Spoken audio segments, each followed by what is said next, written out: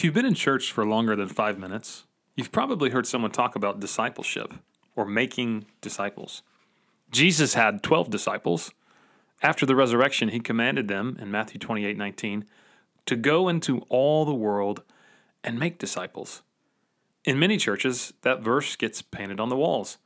The language of discipleship gets tossed around frequently, as does copious amounts of discipleship programming, classes, books, and even conferences.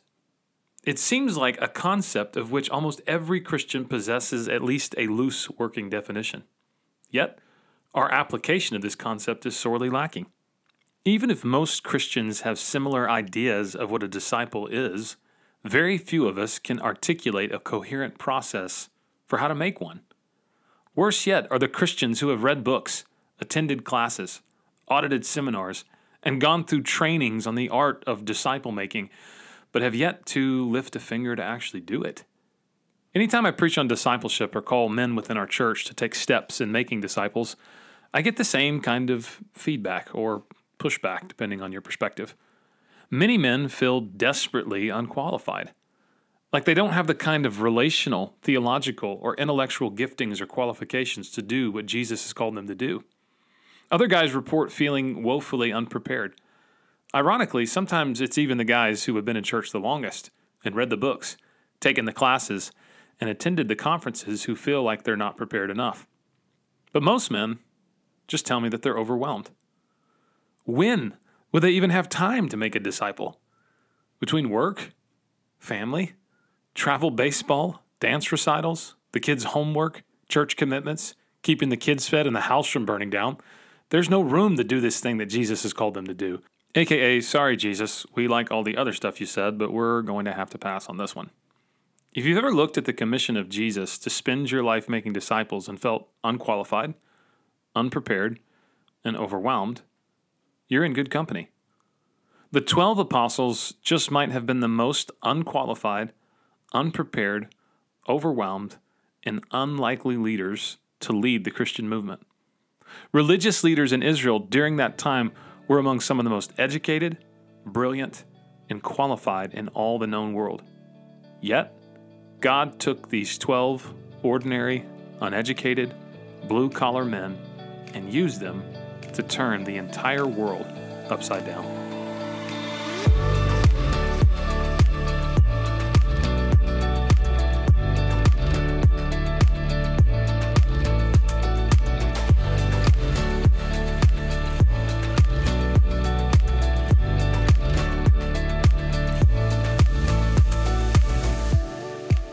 Welcome to the Committed Masculinity Podcast, a limited series that explores the issues and challenges facing Christian men who are serious about Jesus' invitation to be a disciple.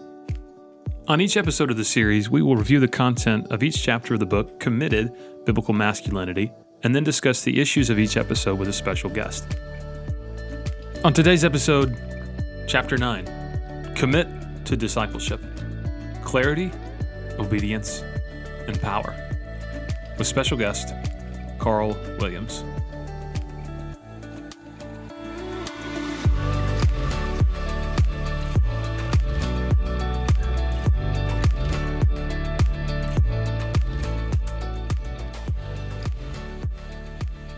A matter of clarity.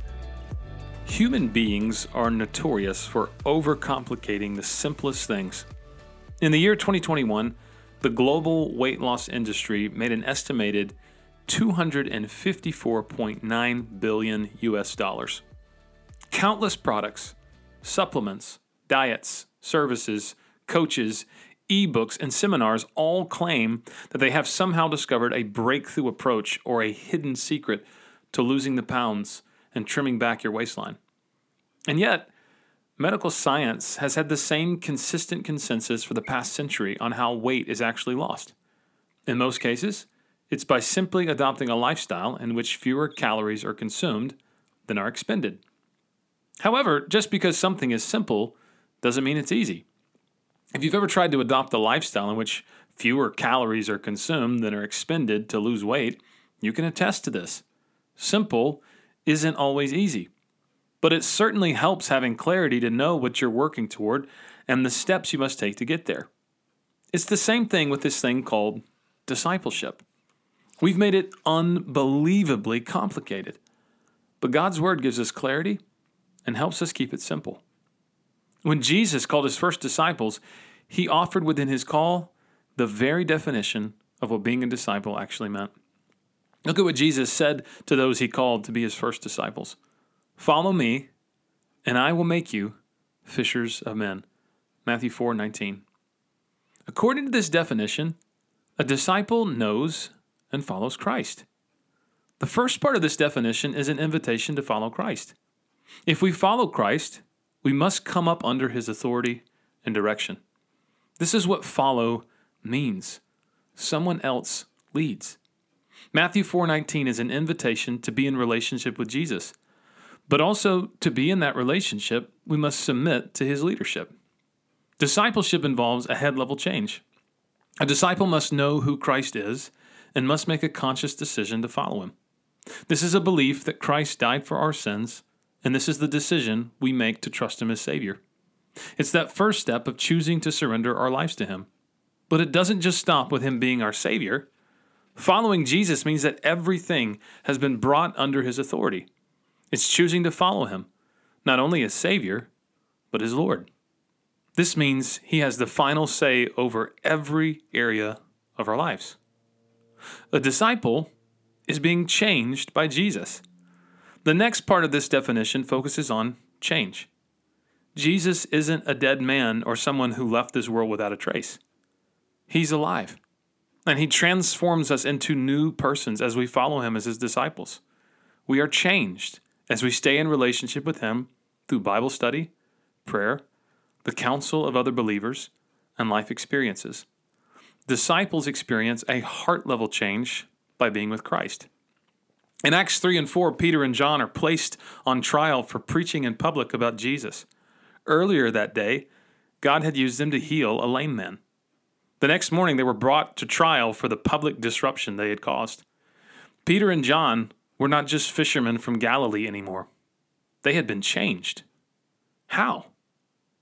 Acts 4:13 tells us, when they observed the boldness of Peter and John and realized they were uneducated and untrained men, they were amazed and recognized that they had been with Jesus. They had been with Jesus. They had spent time with him. As a result of the time they'd spent with him, they'd become different. Having a relationship with Jesus requires that we spend time with him. And as we spend time with him, he changes us. A disciple of Jesus makes time to be with Jesus in Bible study, prayer, time with other Christians, and serving other people. As a result of the time spent with Jesus, a disciple grows in character. A disciple is committed to the mission of Christ. What did Jesus mean when he said he was going to make the disciples into fishers of men? Many of his disciples were fishermen by trade. So Jesus put disciple making into a language these fishermen could understand. Fishers of men are those who work to fulfill Christ's command to make disciples of all nations. Discipleship involves a hands-level change. What we do with our time and our energy, our hands, changes because we're committed to the mission of Christ.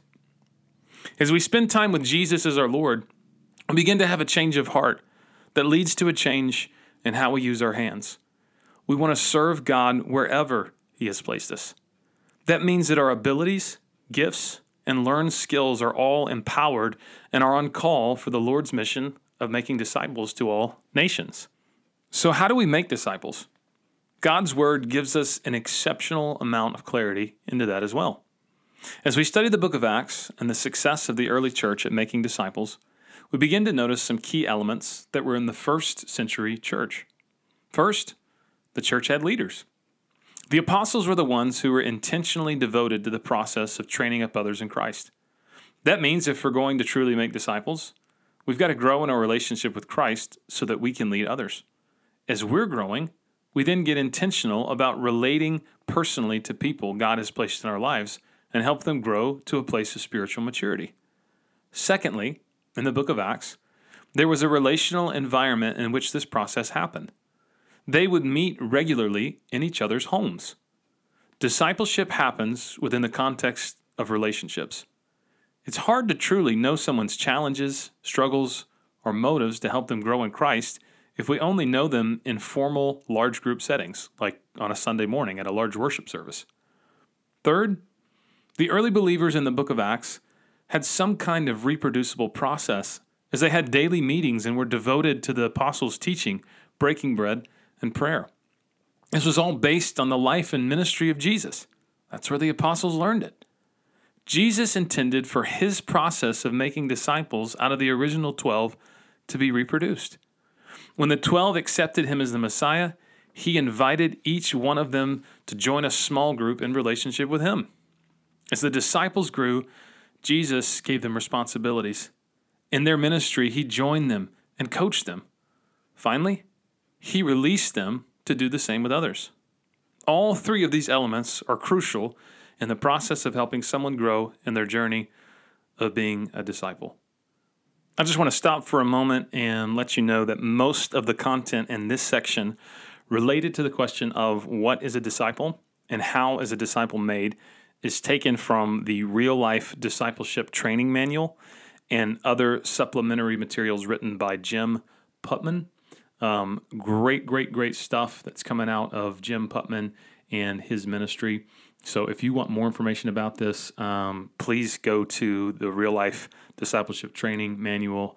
It's awesome, really good stuff. A lot of this stuff is straight from that. So just wanted to give credit where credit is due for that. It's simple. A disciple is someone who follows Jesus, is being changed by Jesus, and is committed to the mission of Jesus. And this mission of Jesus to making disciples is achieved through intentional leaders who connect with others in relational environments through reproducible processes. So is this easy? Not at all. But what often makes it difficult has less to do with us knowing and more to do with us obeying. A matter of obedience. No matter what season, situation, or station in life you may be in as a man, obedience to Jesus is always becoming a disciple who makes more disciples.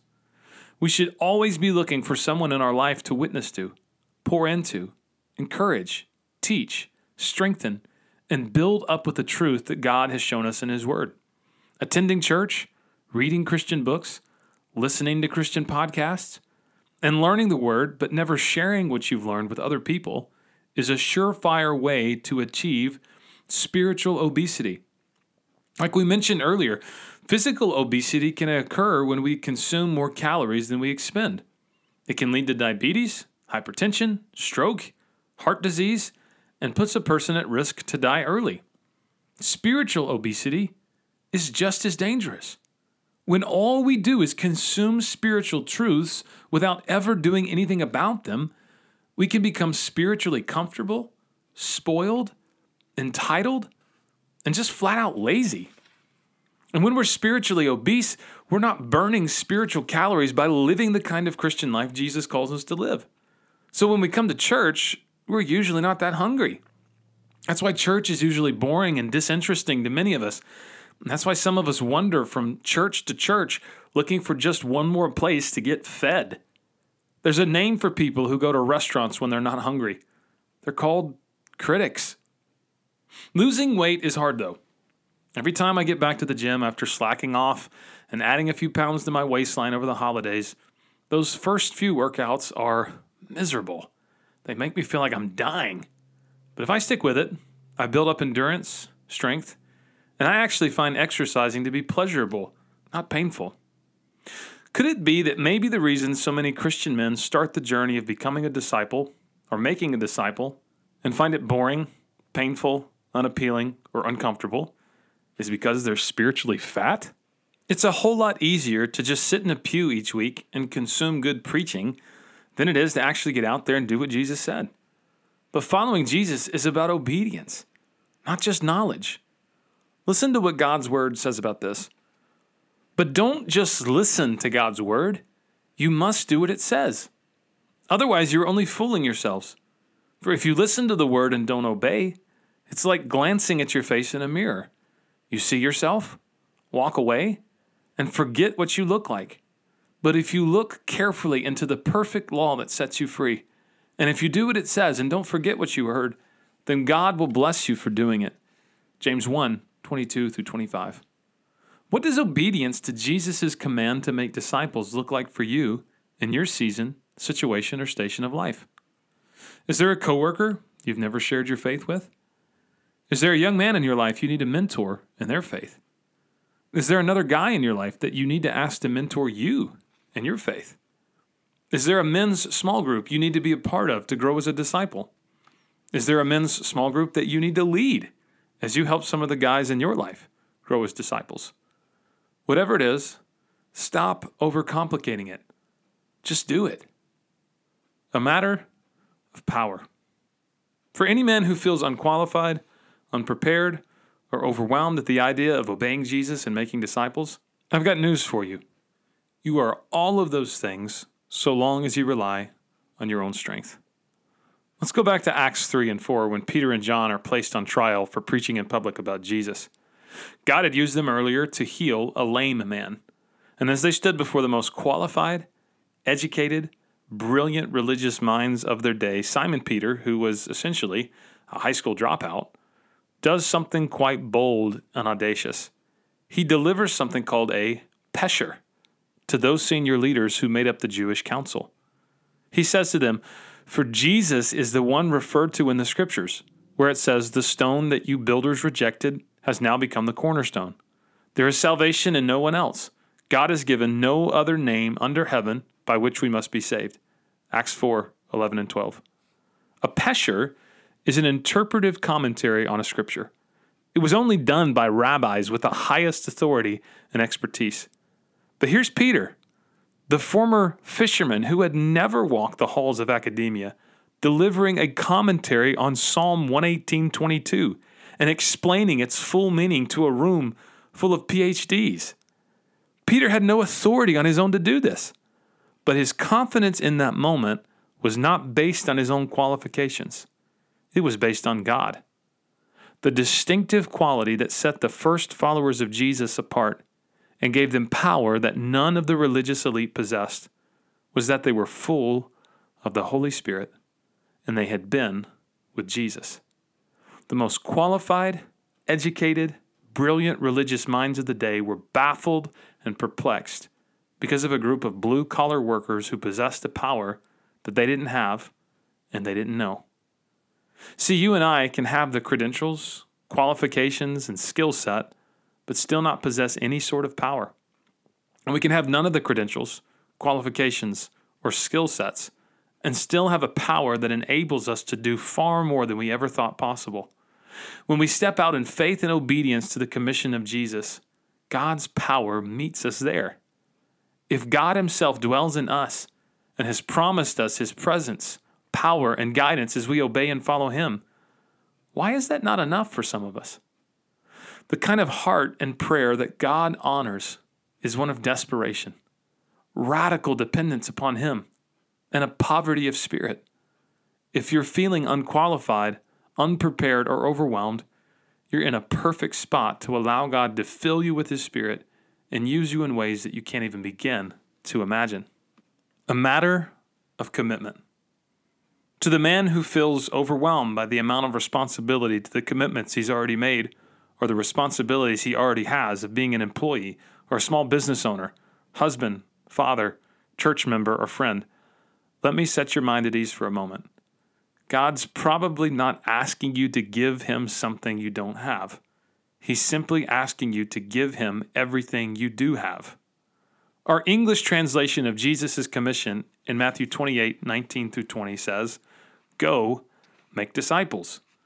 One might conclude that true obedience to this commission means we must travel to a particular place to fulfill a special kind of ministry.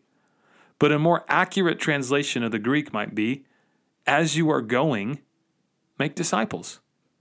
That means you are called to be a part of this mission wherever you are now, wherever you go in the future, and in whatever you do with the life that God's given you.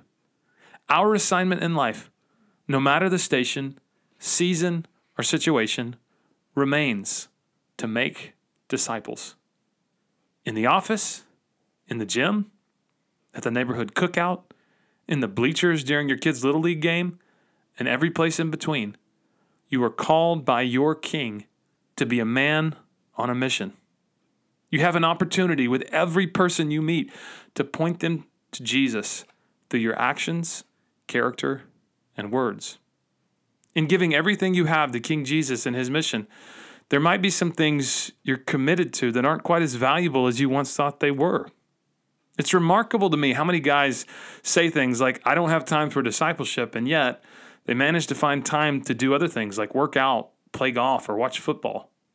We will make time for what's important to us. It's a matter of our hearts being committed to what has captured our affections. The ultimate question becomes, are we committed to using our lives to making much of Jesus, or using our lives to pursue our own versions of happiness, comfort, or convenience? My prayer is that God raises up a generation of men with hearts so captivated by Jesus that obedience to his commission to make disciples is a non-negotiable. I pray for men of courageous obedience, committed faith, and radical dependence on God for the power to boldly declare the goodness of God in the only name that saves to a world desperately in need of hope. May the unbelieving world witness the power displayed in the lives of these committed men and conclude, these men have been with Jesus.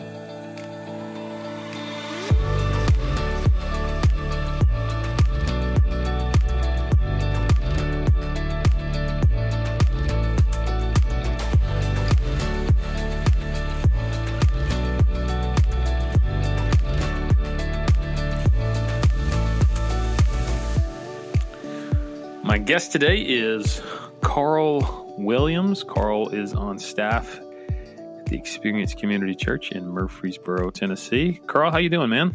Doing great, Josh. Thanks for having me on. Absolutely, brother. So tell me a little bit about your role at the Experience. What is your title and what do you do?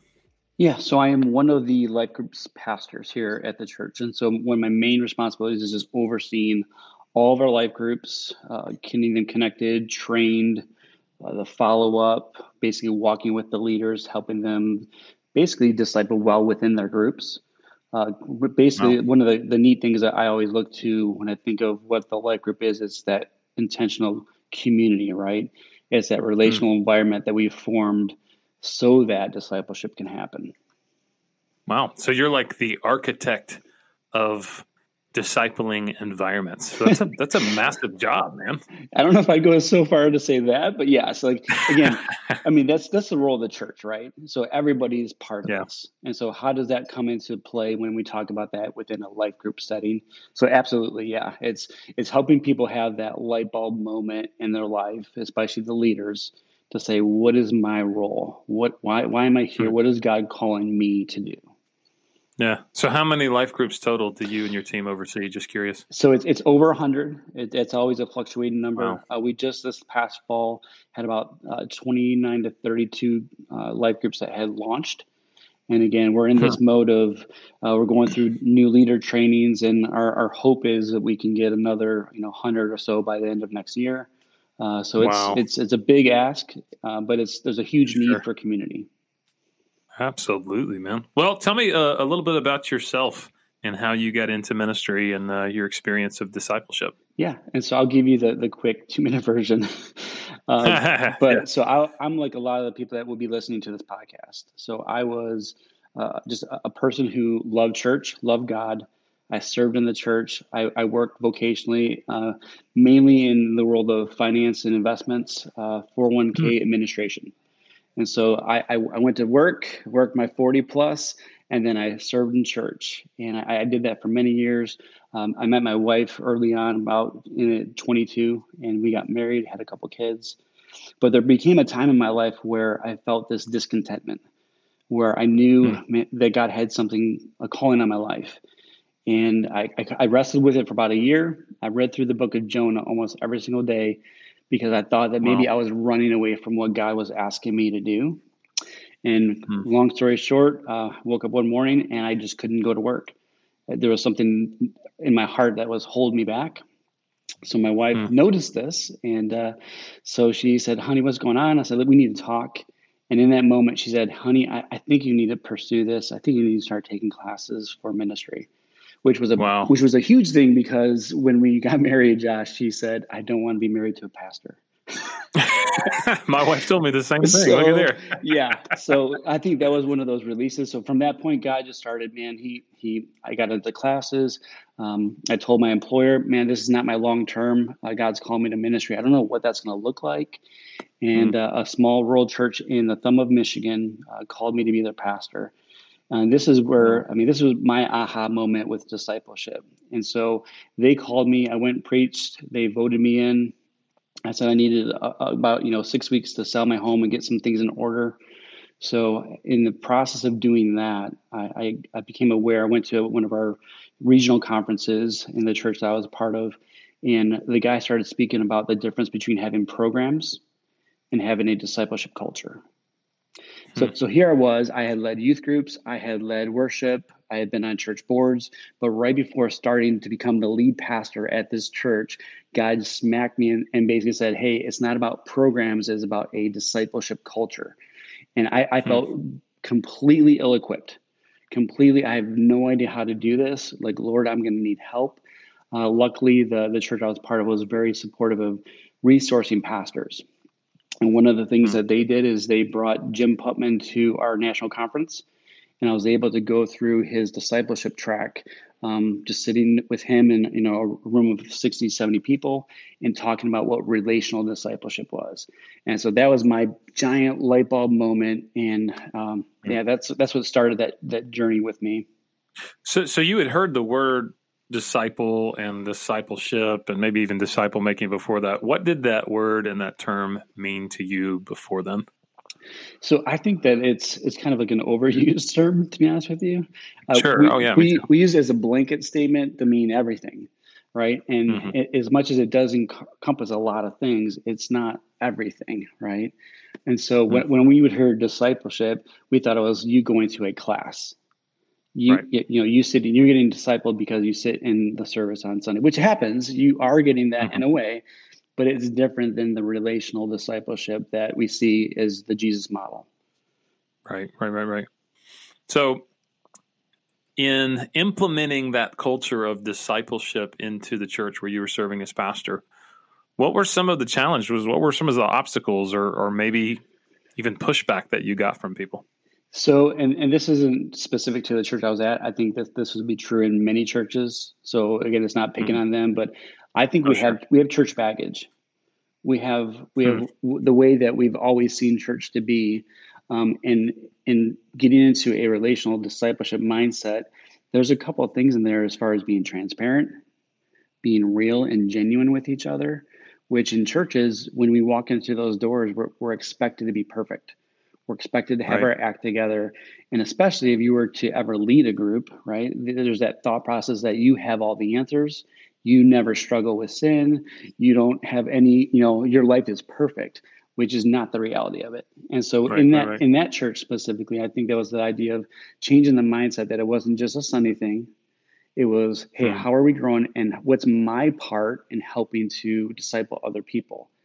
Yeah. Again, most churches I would say have this idea that, at least the ones I grew up in, let me phrase it that way. The churches that I grew up Sure. in, if you wanted to help somebody grow closer to Christ, I said, hey, why don't I come and talk to you, invite you to meet my pastor, right? Right. Right. Right. That was Hmm. the way that it was done. And Mm. this was a complete mindset different where, well, I'm not equipped to do this. Like, no, you are. And so it was Mm. trying to convince them that God's asking you to be part of this. Like, you need to get Right. off the bench into the game and start doing this. Yeah. So it almost seems, I mean, I have seen that 100% with a lot of the folks that I've talked to about this thing called discipleship and disciple making is people feel ill-equipped, unprepared, unqualified. For them, it is, man, if I'm feeling extra bold, I can invite that coworker or that neighbor or that person that maybe my kid does. They have a kid in Little League. I have a kid in Little League. We sit together during games. I can invite them to church. But in terms of having those honest conversations about the faith, in terms of maybe sitting down with them and saying, hey, once a week, would you want to sit down and maybe read a chapter of the Bible together or whatever? That's a huge paradigm shift to kind of say, hey, it's not about just getting somebody in the program of the church. It's about you being the church outside of the four walls of the church. Is that kind of what you're talking about? Oh, absolutely. And I think that's the part where it's scary to just basically be open with, where's my current testimony? Like how's God changing me right now? And being aware that that's the biggest piece of you showing them the reality of who God is. It's not Right. just going through and filling in. I guess it's that difference between the head knowledge. I can tell you all the things that Scripture talks about, but if I show you and tell you how God has moved in my life and transformed me, I think people don't realize that that's one of the biggest, most powerful aspects of discipleship. It's the reality and the what's God doing now. Right. So why do you think guys in particular struggle with this? Because this is a podcast for men. We're talking about guys and some of the challenges and struggles we have in living this thing out. Why is it that we sometimes struggle with this, or do we struggle with this more so than maybe our wives or our sisters in Christ? Yeah, I guess I don't know if it'd be more than, but I think definitely for me as a guy, in my life, there's been a few people that I think that would have trusted enough, right, to really convey everything to, because we do kind of hold things that, at a slight distance, like, like, hey, I don't need to talk about that. I don't want to show my weakness. I don't want to show like Sure. that right now. Like, I feel crushed because of, whether it's employment, whether it's, like my home life, whether it's whatever, the sin that I might be dealing with, I'm feeling crushed, and to show weakness, like that's not cool, right? I think getting beyond that part of like, listen, like you're not really showing weakness by being raw and genuine with each other. I think to Right. me, like that would be a huge hurdle in my life, at least. Sure. Do you think busyness also plays an aspect of that? Oh, 100%. 100%. I mean, that's a cultural thing, but it's even us. Mm-hmm. Guys are doers and fixers, right? And so Yeah. it's like, I think that's the part where we always jump onto what's that action step that I can take. And when we start Right. talking about the discipleship piece of it, first and foremost, it has to start with me, right? Mm-hmm. And so even before I try to become that disciple maker, I have to make sure that I'm slowing down and saying, God, transform me. What's going on Sure. in my life? I'm surrendering this to you. Lord, I'm not trying to fix this with my own two hands. I'm actually going to let you do the work in this situation. Yeah. Yeah. And I see so many men, I think, rightly so, working hard at their jobs, trying to be involved as dads, trying to be there for their wives. And when it comes to church and living their faith out in a community of the believers, for some of them, it's kind of like, you know what? I can give an hour of my week, but beyond that, I just don't have time. And I feel like I hear that almost every time I talk about discipleship and ask men to take steps forward, being in a men's group or being in a discipling relationship or, reaching out to someone to disciple them. It just feels not very practical or helpful or beneficial to other aspects of their life. And so it becomes like, man, I'm working 50 hours a week. I can barely make it here on Sunday morning. What do you mean I got to, make a disciple or be a disciple, or why is this important? So what would you say to a guy that might object to this thing called discipleship by saying, man, how do I do this? I don't have time to do it. I mean, right off the top of my head, I think of the priorities, right? They want to be a good dad. They want to be a good husband. They want to be a good worker.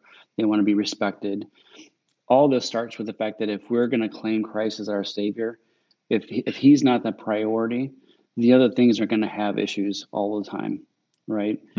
So if we put Him first, if we say, like, yeah, I understand I'm sacrificing. I go to church on Sunday morning, which again, hopefully we get to the point where it doesn't feel like a sacrifice, which I think that they will get Right. there, but Yeah. it takes kind of like getting over that first hurdle to realize, okay, if I'm going to worship and listening and growing, but I'm also taking some time to intentionally be with a couple other guys and dig into the word and share with, this is where I'm at. This is where I need prayer. This is the thing that is most impacting me and how I'm asking God to help me in my life. When that happens, when they first see it, the other things start to fall into place. And so it's kind of Mm, in that mindset of like, well, we want to convince them to at least try it so that they can sure. see the fruit of what happens. But I agree Hmm. with you. That's a big ask. It's one Sure. of the probably the bigger hurdles that we have with trying to help men get into this kind of relationship. But once they do, I mean, the fruit of that is just it's there. Yeah, and I think there's certain seasons of life for sure where we just are busier than others. I mean, I'm a dad of 3 young kids, and I think when you're in that season where your kids are all young, it just feels like you you're treading water, trying to keep your head above water without drowning. But I think what can start to happen is we almost get addicted to the rush. We get addicted to just being in a hurry. Yeah. And so I think there's a way in which we can be busy and work hard, but we can make sure we're not so in a hurry to get to the next thing that we don't prioritize for the most important things. And that's things like discipleship and things like making sure that our spiritual life is where it needs to be. And part of that is being obedient to what Jesus called us to do, to growing as a disciple and making disciples. Mm. Um, So do you think we've complicated this thing called discipleship more than it needs to be complicated? 100%. Yeah. Yeah. Talk to me about that. So, so again, when we talk about it, and again, everybody tries to be, oh, well, you got to do this, and then you got to do this, and you got to do this. Like again, if we boil it down to what's the simplicity that Jesus did, he just asked the question. He said, "Hey, man, follow me." Mm, And the people who understood that this is the person that has something for me, they were willing to follow. And as they mm, followed, Jesus did the transformation. He spoke simply. He didn't use complicated words. He used the parables. He guided them, and he quickly gave them the opportunity just to be part of it. And so mm, I am always blown away when we think of the fact that when Jesus started his ministry, like 3.5 years, the disciples went from just being simple fishermen and tax collectors and these people who weren't the scholars to shortly, probably like midway through there, they were being sent out. They were healing. They were yeah. doing things. Jesus asked them to participate.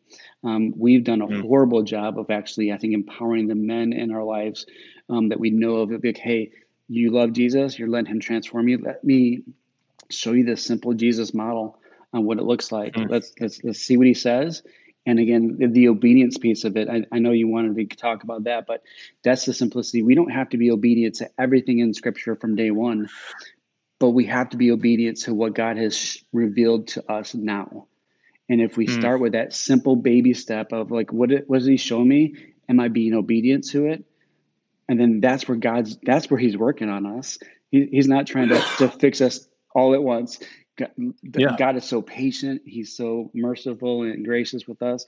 And so I think we've complicated it versus just saying, listen, be obedient to what God is showing you right now and watch what Mm, happens. Just watch what happens. I mean, it'll be a roller coaster, but man, I will tell you, like, you are going to grow like leaps and bounds just by that one simple yeah. thing.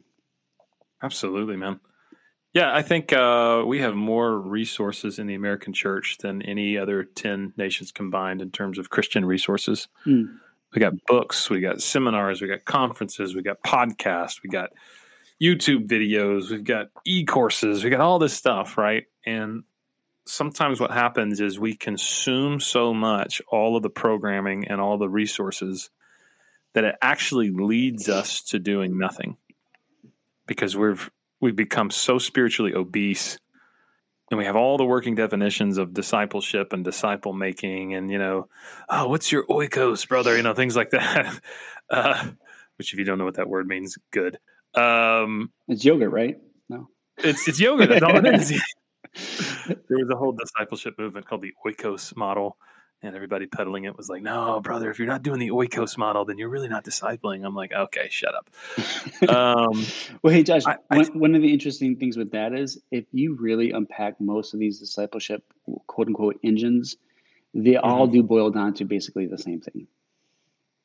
In Mm, so many ways, it's you have a leader who's intentional, you have a relational environment, and you do yeah, something to empower somebody to go on and to do what you just showed them how to do it. yeah. Absolutely. Absolutely. So like my counsel to guys that will come from those, veins where they are spiritually obese, and for all their obesity, they are so out of shape. They don't know how to do it. I'd say, man, just find a guy in your life that you can meet up for breakfast once a week, and you can sit down with your Bible and his Bible, and you can talk about what God's doing in your life and what you learned. Just start there. Don't make it weird. Yep. Go get breakfast with him once a week, right? Yep. Find a men's group and get plugged into that men's group. I mean, if you go to the Experience and that's your church home, we've got so many of them. You can actually find Karl and ask him. I'm sure he'd probably point you to someone, right? Absolutely. But I think what happens is we get paralyzed by the information that we have. We get paralyzed by thinking that really what this is all about is knowledge and training. And a lot of it comes down to, are you just willing to do it? Are you just willing to show up with somebody else and get real with another brother in Christ and just go, man, let's follow Jesus together. And let me help you follow Jesus as I'm following Jesus. And let's do that for each other. And then let's grow so we can do that for other people. So, not quite as complicated, I think, as sometimes we make it. For sure. So to the guy that's busy, to the guy that works, 70 hours a week, and he's got 9 kids, and they all are in separate sports, and he's got dance and softball and ballet recitals and theater kid and all that stuff. And so he just feels like, oh my gosh, I'm so overwhelmed, but I really want to do this thing called discipleship.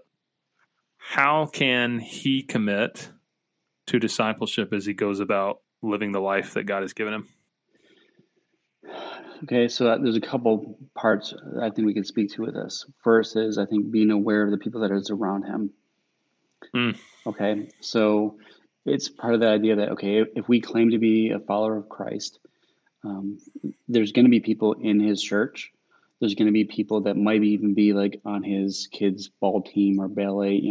There's going to be adults that are there. And we live in, especially where we're at now, we're in Middle Tennessee. There's tons of people that would claim Christ. And so I think we are aware of the people around us, willing just to have a simple conversation and talk about, I go to the Experience. Oh yeah, I go to this church. Great. Hey, guess what? We sit here for an hour waiting for our kids to get done with practice. What would you think about us just bringing the Bible and chatting about something? Again, that's a big ask for some people. For those who are introverts, they're like, I will never do that. Right? But for the extroverts, that might be your thing. But I think that's like finding the low hanging fruit. So who are the men in your life that God has put in your path, that's routinely in your path? And maybe that's in church, and you're serving on the parking team, or you're serving in hospitality, and there's this one person that you just constantly are talking to and meeting. Guess what? It's really low hanging fruit to say, let's meet a little bit before or a little bit after something.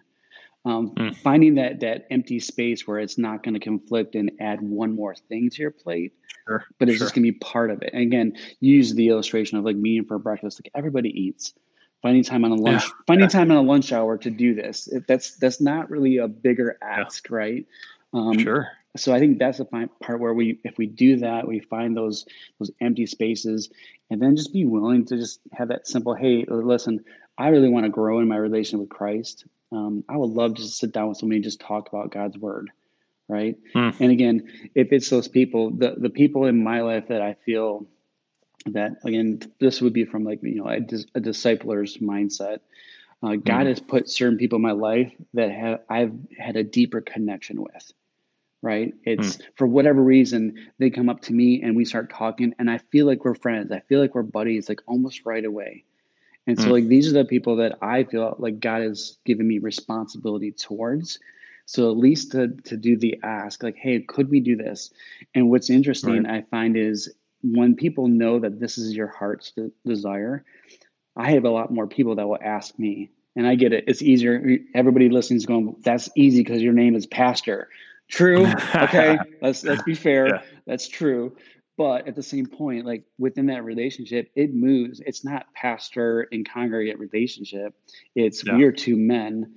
Let's walk together. And in this relationship, I'm not putting on this superiority hat. I'm putting on this. Mm. Yeah, this is where I'm at in my life. This is where I might be struggling with parenting. This is where I might be like needing prayer for X, Y, and Z. So I think Yeah. finding those empty spaces and just making it simple. Again, it's not making it complicated. But Yeah. again, Absolutely. if this is who I am, if I am a follower of Christ and I desire to become more and more like him, that should start bleeding into other areas of my life, right? Mm. And I think that's the part where just letting that be the simplicity of that, and you'll do fine. Yeah, man. That's so good. Before I went into ministry, I was in education. I taught for about 6 years. And when I first moved to Murfreesboro, I was teaching at a high school. And first day on the job that summer, as I was setting up my classroom, the guy that was assigned to be my mentor teacher walked in the door. We talked for about 30 seconds, and he stopped and he looked at me and he goes, "You're a believer, aren't you?" And I said, "Yeah." "Are you?" He said, "Yes, I am." And man, we sat and we talked about Jesus for about an hour that day. And over the course of the next 3 years, we built an amazing friendship, and I would say a discipling relationship, where he helped me grow. And then as I matured, we kind of became, just brothers in Christ together to have those meaningful conversations. Some of it was, hey, let's meet up before church and before school. And let's have breakfast together. Let's chat. Let's talk about life, talk about the Lord. And then some of it was just, he comes into my classroom one day, "Hey man, I just need prayer for this. What's going on?"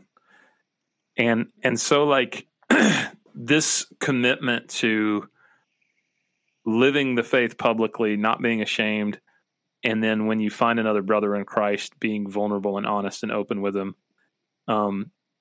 man, those connections, those relationships, those go so deep, and they help you grow so much further in your faith than, we're not in church right now. So if you want to talk about church, you can come to my church on a Sunday morning, but being willing to, as you're going throughout your day, you're talking about it. You're being open about it.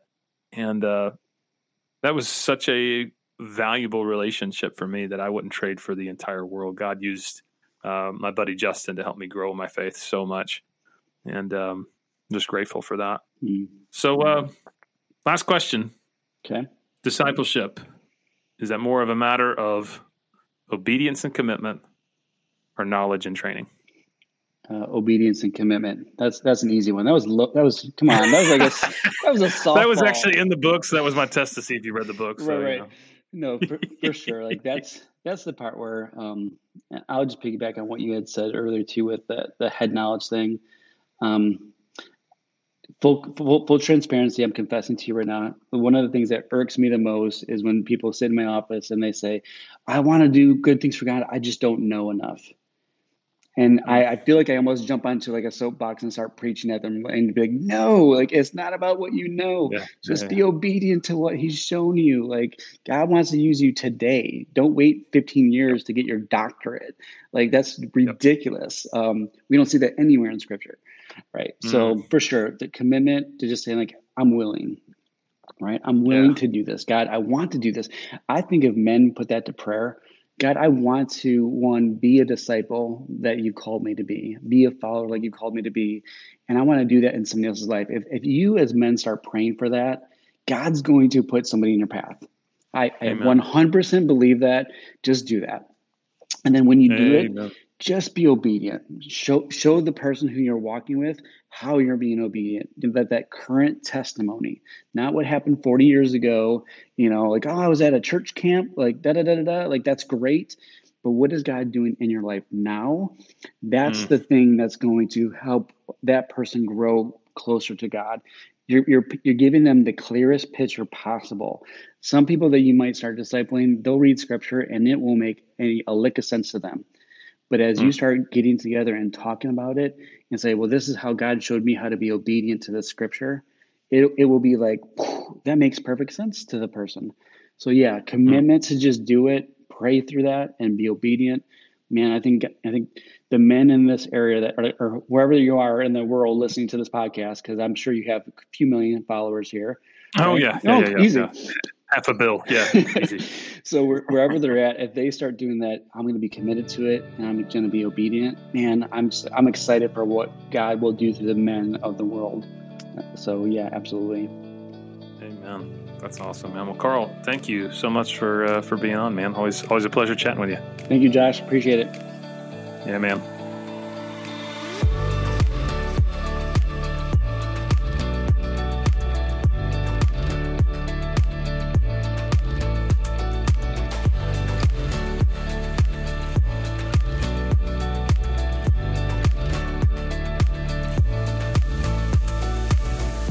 Thanks for listening to the Committed Masculinity Podcast.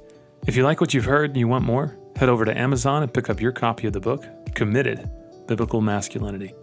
Please give this podcast a share, leave us a review, and tune in next time. Thanks again for listening.